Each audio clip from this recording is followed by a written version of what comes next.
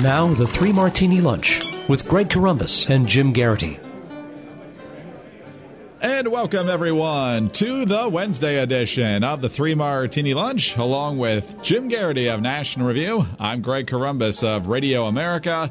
We have bad, and crazy martinis for conservatives today. All of it brought to you by ZipRecruiter, ZipRecruiter.com/martini. Much more on that in just a moment. Jim, let's begin with our first bad martini. And to no one's surprise, it's Michael Cohen's testimony before the House Oversight Committee today.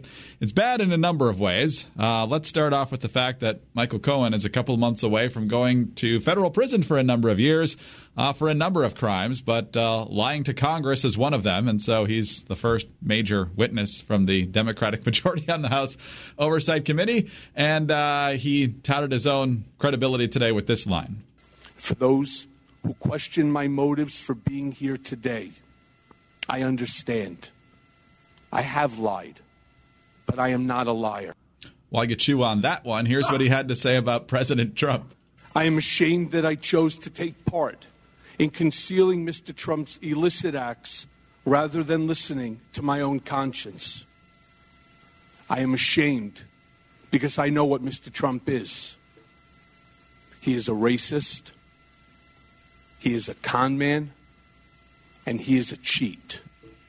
He also went on to say that Trump is, in fact, individual one in the court documents surrounding his case, which is the worst kept secret in jurisprudence. And he also said that Trump lied about the Trump Tower project in Moscow, and that while Trump didn't specifically tell him to lie to Congress about it, the Trump lawyers crafted his testimony, so essentially he did. So, Jim, what do you make of this spectacle with the convicted liar now spilling the beans, so to speak, on President Trump? You know, Greg, this annoyed me more than I thought it was going to. I thought I was ready for it. I had braced myself.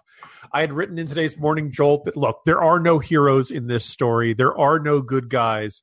This is the Iran-Iraq war. This is Alien versus Predator. You know, insert whatever villain versus villain.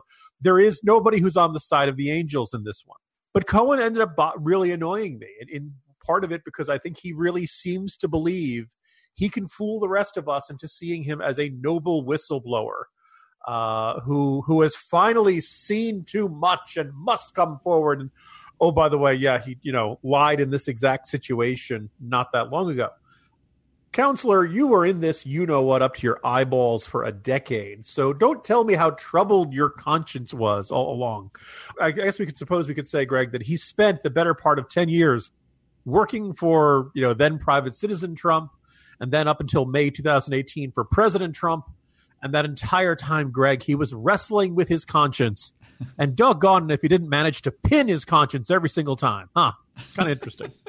Now, look, his portrait of Trump world being full of mendacity and sleaze and corruption, it all sounds plausible enough. It's not like we're, anything, a lot of what he's saying, variations of his, S-word whole countries. And so we've heard versions of that from Trump or from other people around Trump at various points before he was elected into office and after. But I'm going to need more than just Michael Cohen's word before I accept this.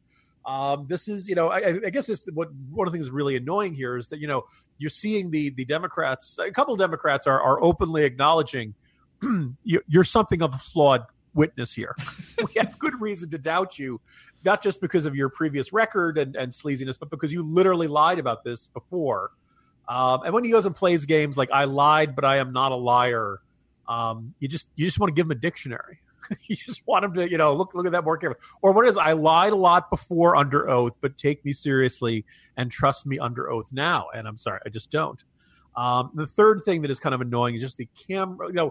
We saw this during the Kavanaugh hearings last year. We've seen this in just about every high-profile hearing to come down the pike in the last couple of years. But the camera preening, the antics, these things like that from members of Congress, I think is genuinely embarrassing for the country. You would not hire this crew to get to the bottom of anything. They clearly think that they can turn this into some sort of good fundraising YouTube video or something like that. They aren't focused on getting to the actual straight answers and stuff. People are pointing out that, the Republicans on the committee are generally pointing out, Michael Cohen, yes, you're saying these terrible things about the president, but aren't you sleaze?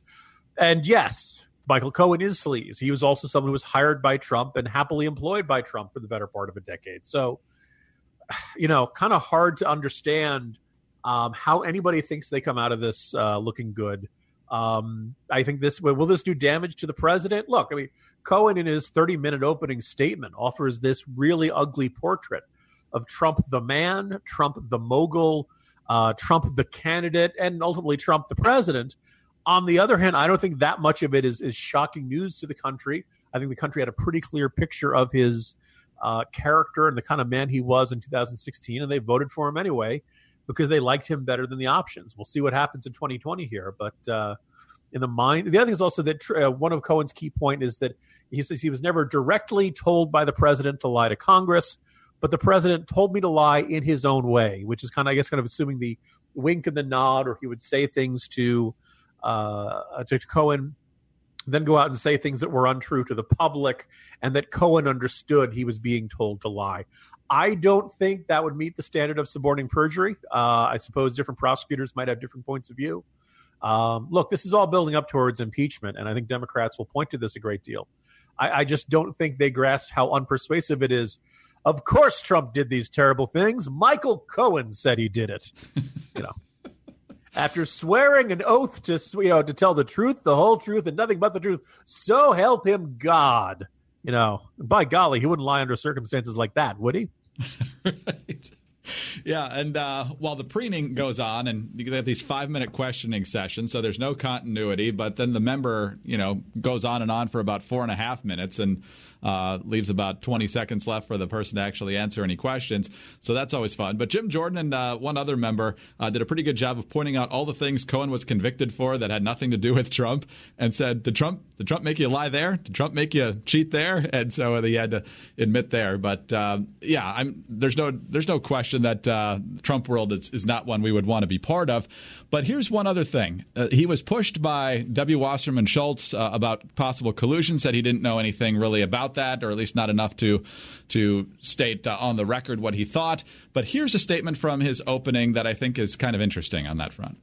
Donald Trump is a man who ran for office to make his brand great, not to make our country great. He had no desire or intention to lead this nation, only to market himself and to build his wealth and power. Mr. Trump would often say this campaign was going to be the greatest infomercial in political history. He never expected to win the primary. He never expected to win the general election. The campaign, for him, was always a marketing opportunity. And, of course, that sounds really sleazy. But, Jim, if that's your goal, that kind of weakens the argument that you're colluding with the Russians to win it, right? At other points in his testimony, he says explicitly Trump would do anything to win. Well, that doesn't really fit with the he didn't expect to win mentality. I think the other contradiction that jumped out to me is that, most of his opening statement is basically laying out a demon's resume and all manner of sins and dishonesty and sleaze and affairs and cover-ups and all of that. But then at other point, in his questioning, he said, I was extremely proud to be the personal attorney to the President of the United States, when he says that he was not seeking an administration job. So he's the worst guy ever, but you were very proud to work for him? Mr. Cohen, if it's a shame we don't get to question them, Greg, because I'd like to say, Mr. Cohen, do you listen to yourself, or do you just let the words come out and hope they make sense? All right, let's move on to another really bad story here. Actually, no, we don't. We need to talk about ZipRecruiter. Let's recruit some better lawyers. A lot of people might need them. Yeah, let's cleanse the palate here.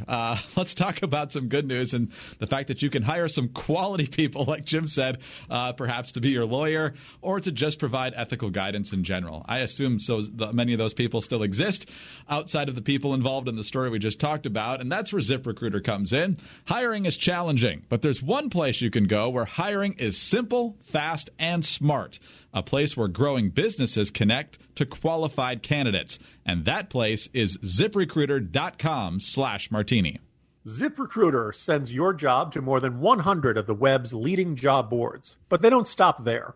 With their powerful matching technology, ZipRecruiter scans thousands of resumes to find people with the right experience and invites them to apply to your job. As applications come in, ZipRecruiter analyzes each one and spotlights the top candidates so you never miss a great match.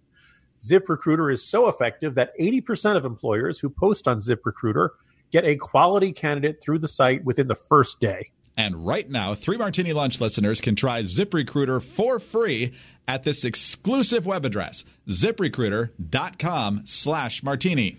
That's ZipRecruiter.com/MARTINI. ZipRecruiter.com/martini. ZipRecruiter, the smartest way to hire. All right, Jim, let's move to our second bad martini now. And if a lighter topic of nuclear war. Yeah, very simple. Nothing complicated here at all. CNN. Pakistan says its Air Force shot down 2 Indian fighter jets over the disputed border region of Kashmir in a significant escalation of the crisis between the 2 nuclear-armed powers. India confirmed the loss of 1 plane and said it shot down a Pakistani jet as it responded to the incident. The confrontation came a day after India said it launched airstrikes in Pakistan territory in the first such incursion by Indian Air Force planes since the India-Pakistan War of 1971.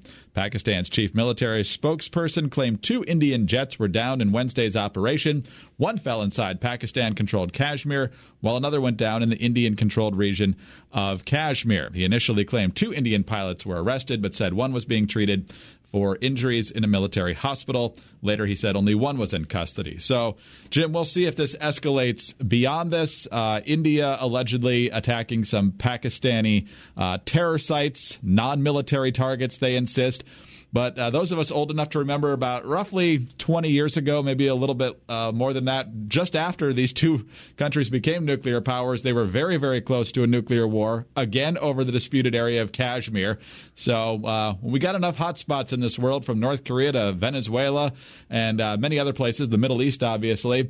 And now we got this flaring up again. Yeah, Greg, I know India and Pakistan have had tensions for a long time.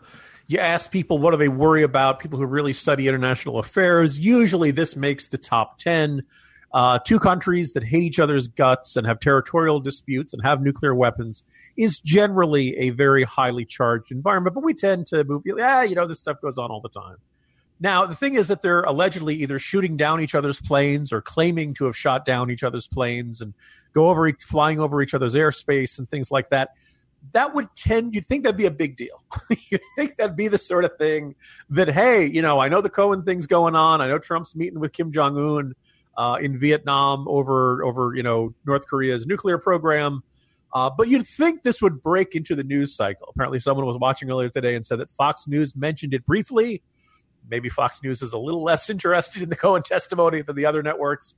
CNN and MSNBC did not mention it at all in a 2-hour span this morning. You'd like to think this would be big news before any nukes go off. As far as we know, there has not been any discussion or worries about this becoming a nuclear exchange. But it's worth noting that very rarely do you plan those sorts of things. And we have 2 countries that have populaces that are full of hostility towards the other. Who will likely react strongly to any act of violence they perceive as a provocation.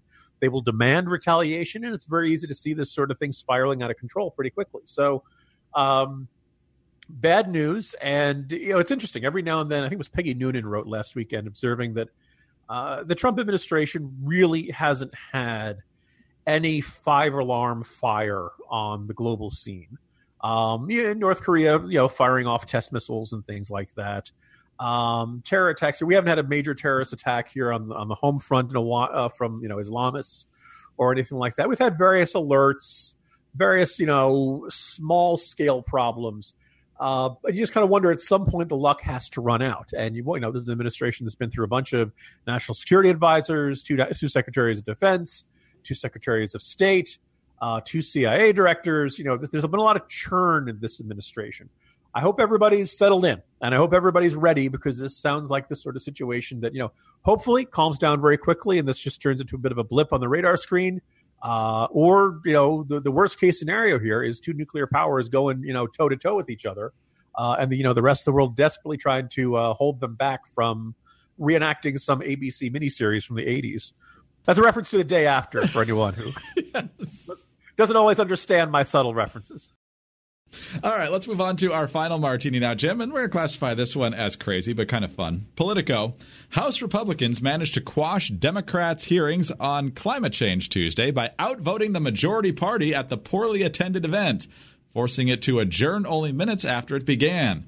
The hearing of the House Natural Resources Panel was to be the latest to dive into climate change since Democrats took control of the House last month, bringing new attention to the issue they complained Republicans had ignored during their 8 years leading the chamber. The hearing was designed to probe the quote-unquote denial playbook that Democrats say fossil fuel backers have copied from cigarette companies, the same tactics used by opioid makers and the National Football League to dispute strong scientific evidence. But Texas Republican Louis Gohmert took issue with the notion that the topic was within the panel's jurisdiction. He quickly motioned to adjourn the hearing before the witnesses could even deliver their opening statements. That motion quickly passed, with the 4 Republicans present outvoting the 2 Democrats in the room. So the hearing officially adjourned. The 2 Democrats who were left still let the witnesses speak, but it wasn't an official hearing at that point. So, Jim, it's fascinating that this issue that we have to address, it's urgent. We have to spend $93 trillion on it now in the next 10 years, but we can't bother to show up for a hearing. Greg, we don't have time for hearings. We have to pass the legislation without even reading it. That's how pressing this crisis is. Yeah. Look, nothing less than the fate of the planet is at stake here, Greg. But, I mean, come on, those hearings are boring, Greg. Can't expect us to sit through there. By the way, if anyone gets a chance to visit Washington, D.C., I hope you get a chance to, see the wonderful Smithsonian museums, Washington Monument, and things like that. But I do hope that most Americans at some point in their lives get to watch Congress in action, and not just on television. When you get stuff like the Cohen hearings, you're going to get fireworks. You're going to get preening for the cameras and everything I was lamenting earlier. But you will watch a non-exciting, a non-top tier congressional hearing or markup or something like that. You might be kind of surprised, one, by how sparse the attendance is. And you could say, these lazy members of Congress aren't, Well, it is also worth noting that most members of Congress are on at least 2 committees. In the Senate, they're on a bunch. Most of the committees are broken up into 4 or 5 different subcommittees.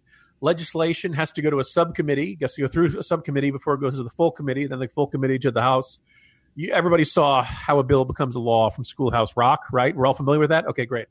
And you often will have more than one hearing or markup or floor, going on at the same time. And oh, by the way, the floor votes can pretty much happen with, not much warning at any time. The leadership tries to schedule it between a certain number of hours. They try not to do it anything before Monday night at the earliest. And at the earliest, it's going to be like, the renaming the post office style pieces of legislation. It's not going to be the really important stuff, the stuff that's probably going to pass by voice vote. Then you've got the stuff on Friday afternoon. Very rarely would you get one because everybody's got to get on a plane to get back to their district because nobody wants to be seen as ignoring their district. Look, life can be tough for members of Congress. It can be a little more challenging than it looks from the outside. All of that having been said, when only 2 members show up for a hearing on this, it indicates I don't think that it's, again, if you think this is the life or death, we need to redo every single building in America. We need to change 90% of our energy sources in the next 10 years. This time is running out. But, then you really should show up for the hearings. That's real. If you're expecting us to give up meat, you got to show up for the hearings. I think that's the bare minimum there. So, Jim, interestingly, we've had 3 amazing stories today that we haven't really talked about. The president in Vietnam meeting with Kim Jong-un. Rumor has it he's staying up through the night over there to watch the Cohen hearing, so I'm sure the talks today will go great. Yeah, can't wait for the Twitter outburst. Look this way. If there's anything that makes negotiations over with a dangerous regime over a nuclear program work better, it's not sleeping through the night. Sleep deprivation is great for working out tense negotiations. Hey, what's the worst that could happen, Greg? At least it's Friday. Oh, Jim, lucky you. You get the day off tomorrow. You don't. You'll be at CPAC, and so.